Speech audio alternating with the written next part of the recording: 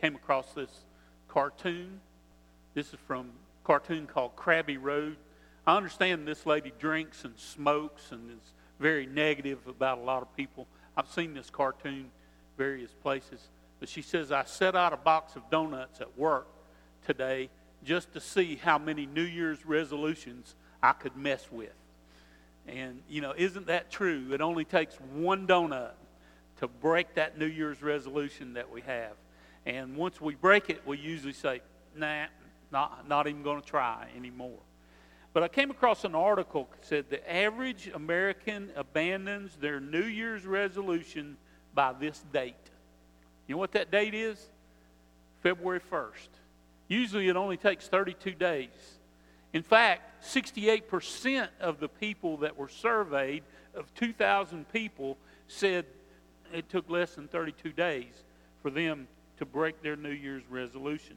1 in 7 people say they don't believe they can actually even keep the resolutions that they make. And this study that was conducted by an organization called OnePoll discovered the why behind why we don't keep our resolutions. The top reason that was given is lack of discipline, that we just don't have the discipline to stick with it. And in fact, the study went on to find that another reason was busy schedules or lacking the amount of time to do the things that we had set out for resolution. So sometimes we set unreal resolutions that we can never accomplish. And another reason was given as societal peer pressure. I guess your friends pressure you not to keep it. They see you losing weight and looking better than them, so they, here, eat this donut. And so we get it. But there are some people who do well at it. 41% said the way that helped them was to actively ask somebody to hold them accountable. And so that really helps. You can go on the internet and study all kinds of ways to help you keep your resolutions. A couple of ways that I found. Write them down. Second, make them simple. Third, share with someone to help hold you accountable. Number 4, plan how you will do it. You got to have a plan. One of my resolutions is to read a book a month this year. But I never wrote the books down yet. So if you make a list of the books, you'll be more apt to do it. 5, break them down into smaller goals, and that will help you do it. The truth is, you can do it if you have discipline. Discipline is the key to keeping your resolutions. But as we get into keeping our resolutions, we should also think about God in the midst of our resolutions. You make a plan and you stick to it. And we're beginning a new series today, and this series is called Engage. This is a logo you're going to see a lot of in the near future, because this is the logo for our new 3-year plan that we're going to sort of introduce the tip of the iceberg to you today. It's also the name of the series that I'm going to preach for a while. We'll be talking about this Engage plan, and this whole series will lead us to come to understand the plan.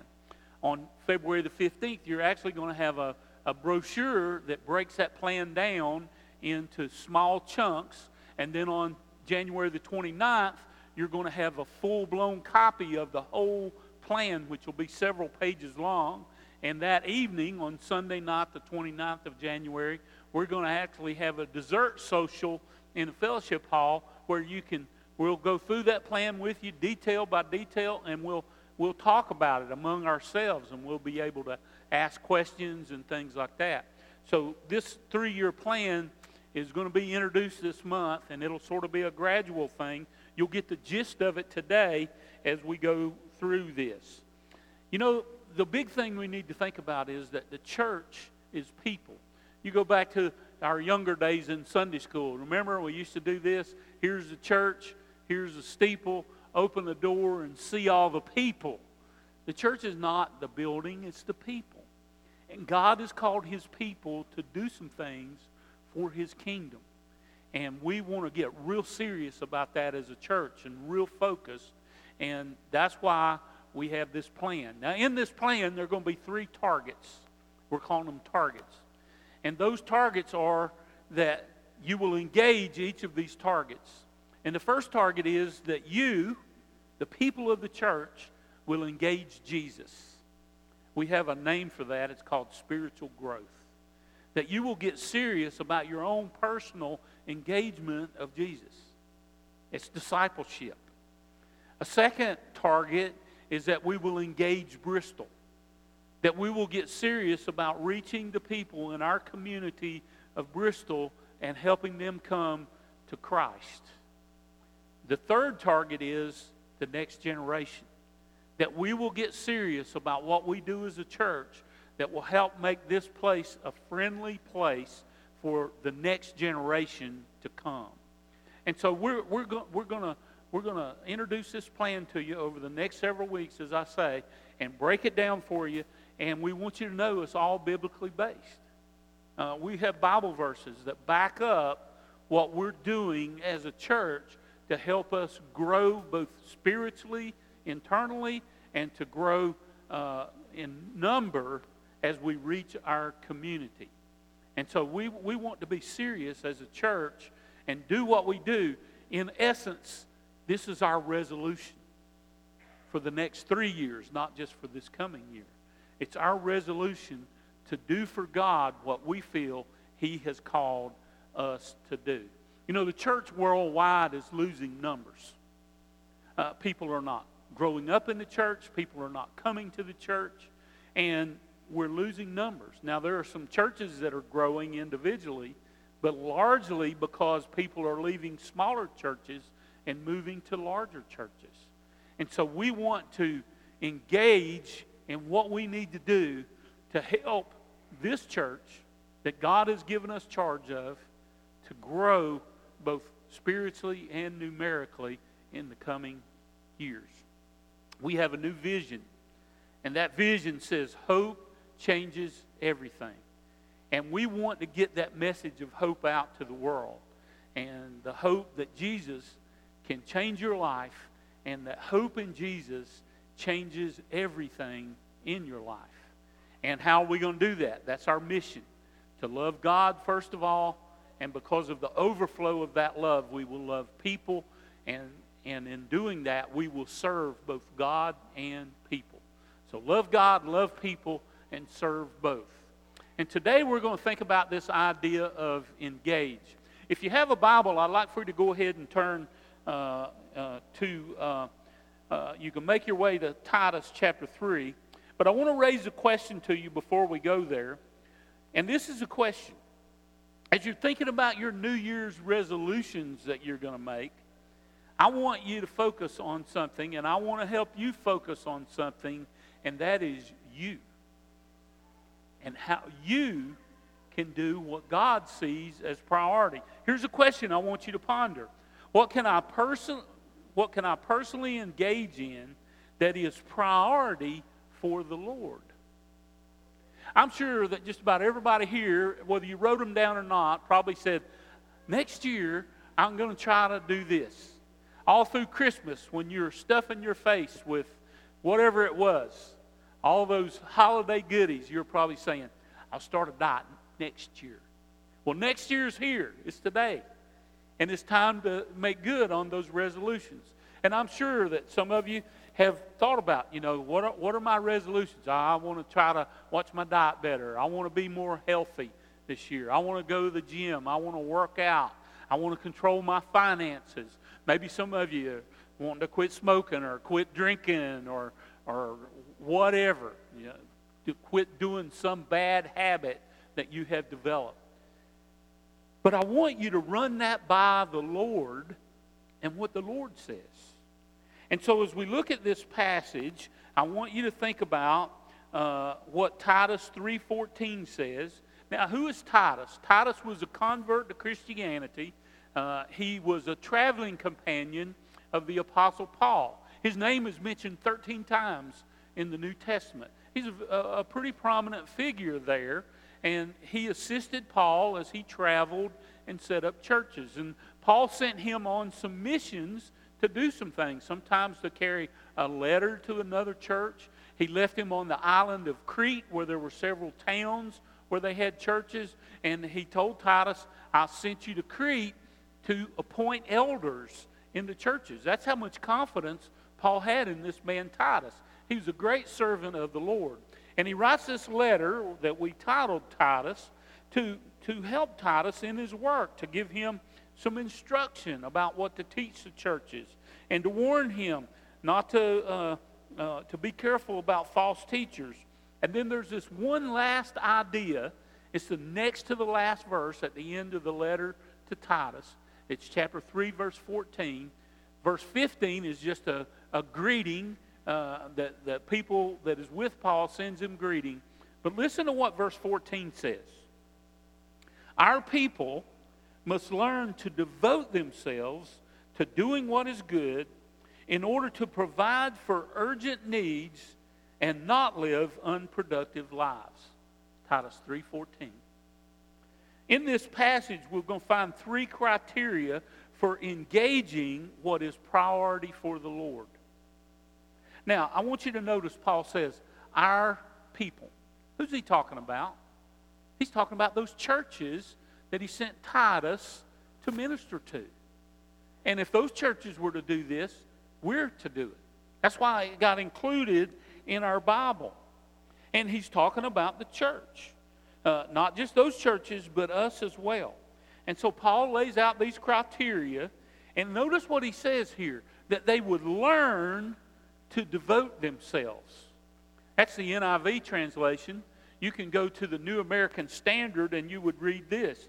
That our people must also learn to engage in good deeds. How about that? Engage. That word in the original Greek language of the New Testament can be translated to devote or to engage. In both cases, you get involved. You do something. And Paul is saying that our people can learn to do these things, these three criteria that I think we would do well to run our resolutions by if we're going to be productive for the Lord. So let's break this passage down and look at these three criteria. Paul says to devote themselves to doing what is good. Titus 3:14, first part. So I say, here's the first criteria. Engage in what is good from the Lord's perspective. We all have our idea about what is good from our own perspective. Maybe what is good for me. You go into the Bible and you study and you're going to read over and over again that the Lord is good. Guess what? God calls us to be good. In fact, God says, be holy, for I am holy. In the book of 1 Peter, chapter 2, verse 12, Peter says, live such good lives among the pagans that though they may accuse you of doing wrong, they may see your good deeds and glorify God on the day He visits us. What he's saying there is by your doing good deeds and the pagan people, the unchurched people, seeing your good deeds, they may say, hey, that guy's a follower of Jesus. I want to be like him. And so they would become a follower of Jesus, and that would glorify God when He returns to take His people to heaven. Now, when we think about that word good, it's a hard word to articulate a definition of. I mean, we say good, and we all know what it means, but it's hard to put it into words. Well, it just means to be good, right? What it means is to do the right thing at the right time. That's being good. It's akin, the word here in the original Greek is akin to the word kindness that we find in the Bible. I like to think of goodness as being about what I do personally, and kindness as how I do good to other people. But we are called to be good. And along with that goes kindness. Both words are mentioned in Galatians 5:22. You know that passage we call the fruit of the Spirit? That is when we receive the Holy Spirit, when we come to Christ, it begins to work in us. and it develops us, and it says the fruit of the Spirit, what is produced by the Spirit, is love and joy and peace and patience and kindness and goodness and faithfulness and gentleness and self-control. So it's part of what the Spirit will produce in us if we seek the Holy Spirit. But you know, we know this, but we don't always do this. I heard about a little girl that was asked to pray at the end of Sunday school. The lesson had been about how to bring bad people to the church to help them become good people. And she was asked to pray, and she listened attentively to the lesson. And so at the end of the service, she said, Lord, as she was praying, she said, Lord, make the bad people good and make the good people kind. You see, she'd been around some of the church people that maybe were good, but they weren't so kind. But we're called to be these good people as we live our lives. And we're called to be devoted to goodness, to engage in goodness. It's not just something we think about and talk about. We are to engage in a life that from the Lord's perspective is a good life. And you know how we do that? We engage Jesus. We are discipled. We learn what God says is good and how God wants us to live. We don't become good by trying harder. We become good by knowing Jesus better. And the more we know Jesus and the more His life rolls over into our lives, the better people we become. So, part of your plan, I hope this year, will include a way you can engage and grow spiritually and engage Jesus. We're going to do that largely. We're going to expand our small group ministry this year. And we're going to have a book that everybody possible, we want the whole church to go through it. Not everybody will, but we hope everybody will be part of a small group and will go through this book that will help them to engage Jesus better. That's the first criteria. Second, in order to provide for urgent needs. So here's the second criteria. Engage in what is urgent in the Lord's agenda. What do you think is in the Lord's agenda for the world today? You know, our world is a mess. Have y'all noticed? Do you watch the news at night? You know, they don't report very much good stuff. They report a lot of bad stuff. And there's a lot of bad going on in our world. And I know the Scripture says, all have sinned and fall short of the glory of God. That includes me, you, Billy Graham, the Pope, whoever. We've all sinned. But that's not an excuse. And there's a big difference in this world from maybe you know what God's Word says and you have a weak moment and you fall short and you sin. A big difference in that and being a person who ignores the Word of God, goes against the Word of God when you truly know the Word of God, and or a person that doesn't even know the Word of God. And we have many who know the Word but ignore the Word. And we have many that just don't want to follow God or don't even know God in our world today. It is urgent. I think God would say it is urgent that you get my word out to the people of your communities. So we have to be the people to do that.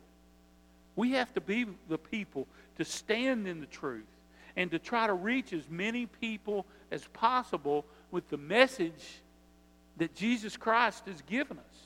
You see, our part in this is to spread the love and the grace and the forgiveness and the hope that Jesus has out to the world. Because we know, you know, hope changes everything. When people find that hope in Jesus, it's life-changing. And our part is to get the word out. Listen to what the Apostle Peter wrote. 1 Peter 3:15. But in your hearts, revere Christ as Lord.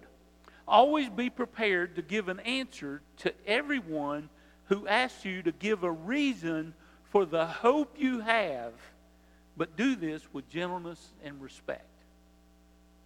So it's our job to know why we have hope and then to help get that hope that we have in Jesus out to the world. He says, know why you have that hope. Now he says, do it with gentleness and respect. We don't beat people over the head with the Bible. But we can learn ways. And this year, we're going to provide a way for you to learn how to share with other people, how to share your faith. And so that we can engage the Bristol community.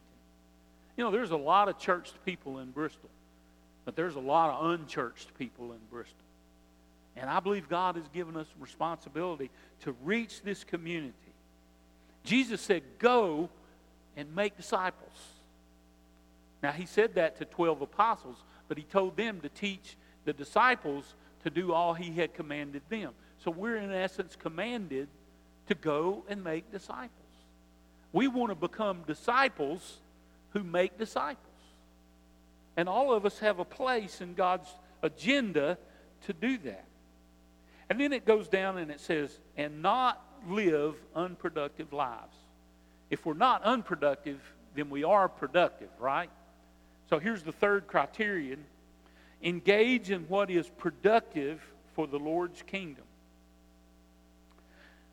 You know, any way you look at it, a productive Christian life will be a life that follows Jesus and one that seeks to help other people follow Jesus, to get the message out, to help other people come to know the life and the hope that we have. It's living that good life. It's having a sense of urgency about what God has called us to do. And then it's being productive in what you do. Productive means that you produce something. You work to produce in yourself this good, holy life. And then you work to bring others into the kingdom with you to help strengthen the kingdom. And all of us can find a place in God's kingdom where we can serve. You know, you may be called by God to be a teacher. Or you may be called by God just to be a servant somewhere to help enhance what the church does. You may be called to be on the stage to sing and lead people in worship. Or maybe your worship out here in the congregation is a witness to other people. Maybe somebody sees you as you worship and they say, man, that person really loves God. You can tell by the way they worship. You may be called to go and visit shut-ins. Or you may be called to do all kinds of things, outreach. But God has a plan for each of us. If you look at the church demographic, I'm talking about the church around the world, what you would find is that the generations, what we call the baby boomers and the builders, those are people that are over age 58, all the way up to however old you are. The church is pretty solid with them. But you know what? And I'm discovering this. Those people, which I'm one of, we're getting old and decrepit. And some of us can't hardly walk. And some of us are dying. But that's the biggest chunk of people that make up the church. You go down to the next generation, Generation X, as they are called. That's people from 40 up to 58. They're pretty strong in the church, involved.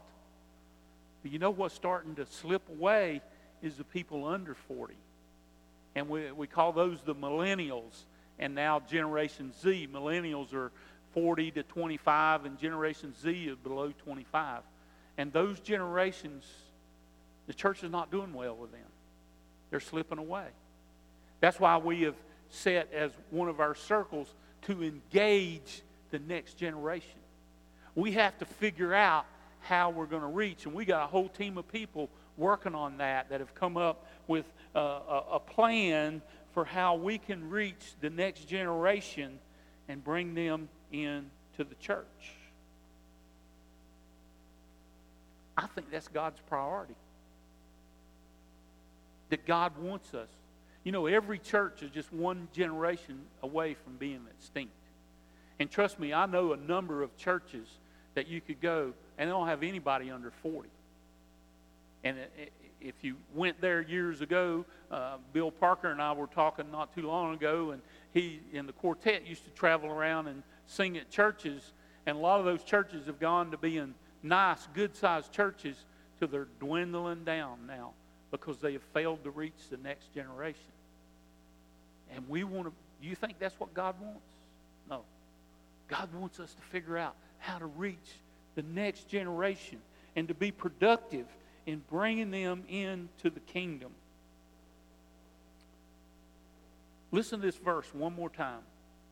Our people must learn to devote themselves to doing what is good in order to provide for urgent needs and not live unproductive lives.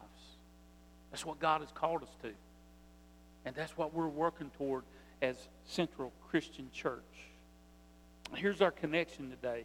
We must learn to engage ourselves in what is priority for the Lord. You see, the Lord's got a plan for each of us. Now, some of you will sit there and say, well, I just can't do it. Did you hear what Apostle Paul said? We must teach our people to learn. You can learn. The Bible says you can learn to do it. You can learn what you need to do, how to live that good life, and how to have that sense of urgency, and how to be productive in your walk with the Lord. Listen, our world is a messed up place. Tony Evans is a preacher in Dallas, Texas. He's written this book, and it's called What a Way to Live. And the subtitle is Running All of Life by the Kingdom Agenda, by God's agenda. And listen to what he says in this book. Now, if you're a messed up person, contributing to a messed up family, contributing to a messed up church, leading to a messed up neighborhood, resulting in a messed up city, residing in a messed up county, helping create a messed up state, and helps produce a messed up nation, and your nation is part of the world, your messed up country will leave us with a messed up world. That makes perfect sense. But, so, he says, if you want a better world, composed of better countries, inhabited by better states, made up of better counties, composed of better cities, inhabited by better neighborhoods, illuminated by better churches, made up of better families, then we need to become better people. It all starts with personal responsibility. You see what it says? This is from the back cover of the book. If you want a better world, composed of better nations, inhabited by better states, filled with better counties, made up of better cities, composed of better neighborhoods, illuminated by better churches, populated with better families, then you have to start by becoming a better person. That's what God calls us to do. To live these good lives. To have an urgency about what God wants us to do. And then to be productive for the kingdom of God in what we do. That's what our engage is all about. We want to really put a focus on engaging Jesus. That's discipleship. On engaging Bristol. That's outreach. And on engaging the next generation. That's looking to the future to be what God wants us to be. Let's pray. God, we thank you today for your word. Lord, you know, you give us, your Bible tells us you give us everything we need to live the life that you've called us to. And Lord, we know this. But just like making a New Year's resolution, we have to be disciplined to do the resolution. We have to be disciplined to do what you call us to do. And so I pray today that you would invoke in us a desire to become all that you would have us to be. That in all that we do, we bring glory and honor to you. And so, Father, we want to be these people who engage. And I pray that you guide us and direct us as we go forward and help us to be the people that you call us to be. In Jesus' name, I pray and praise. Amen.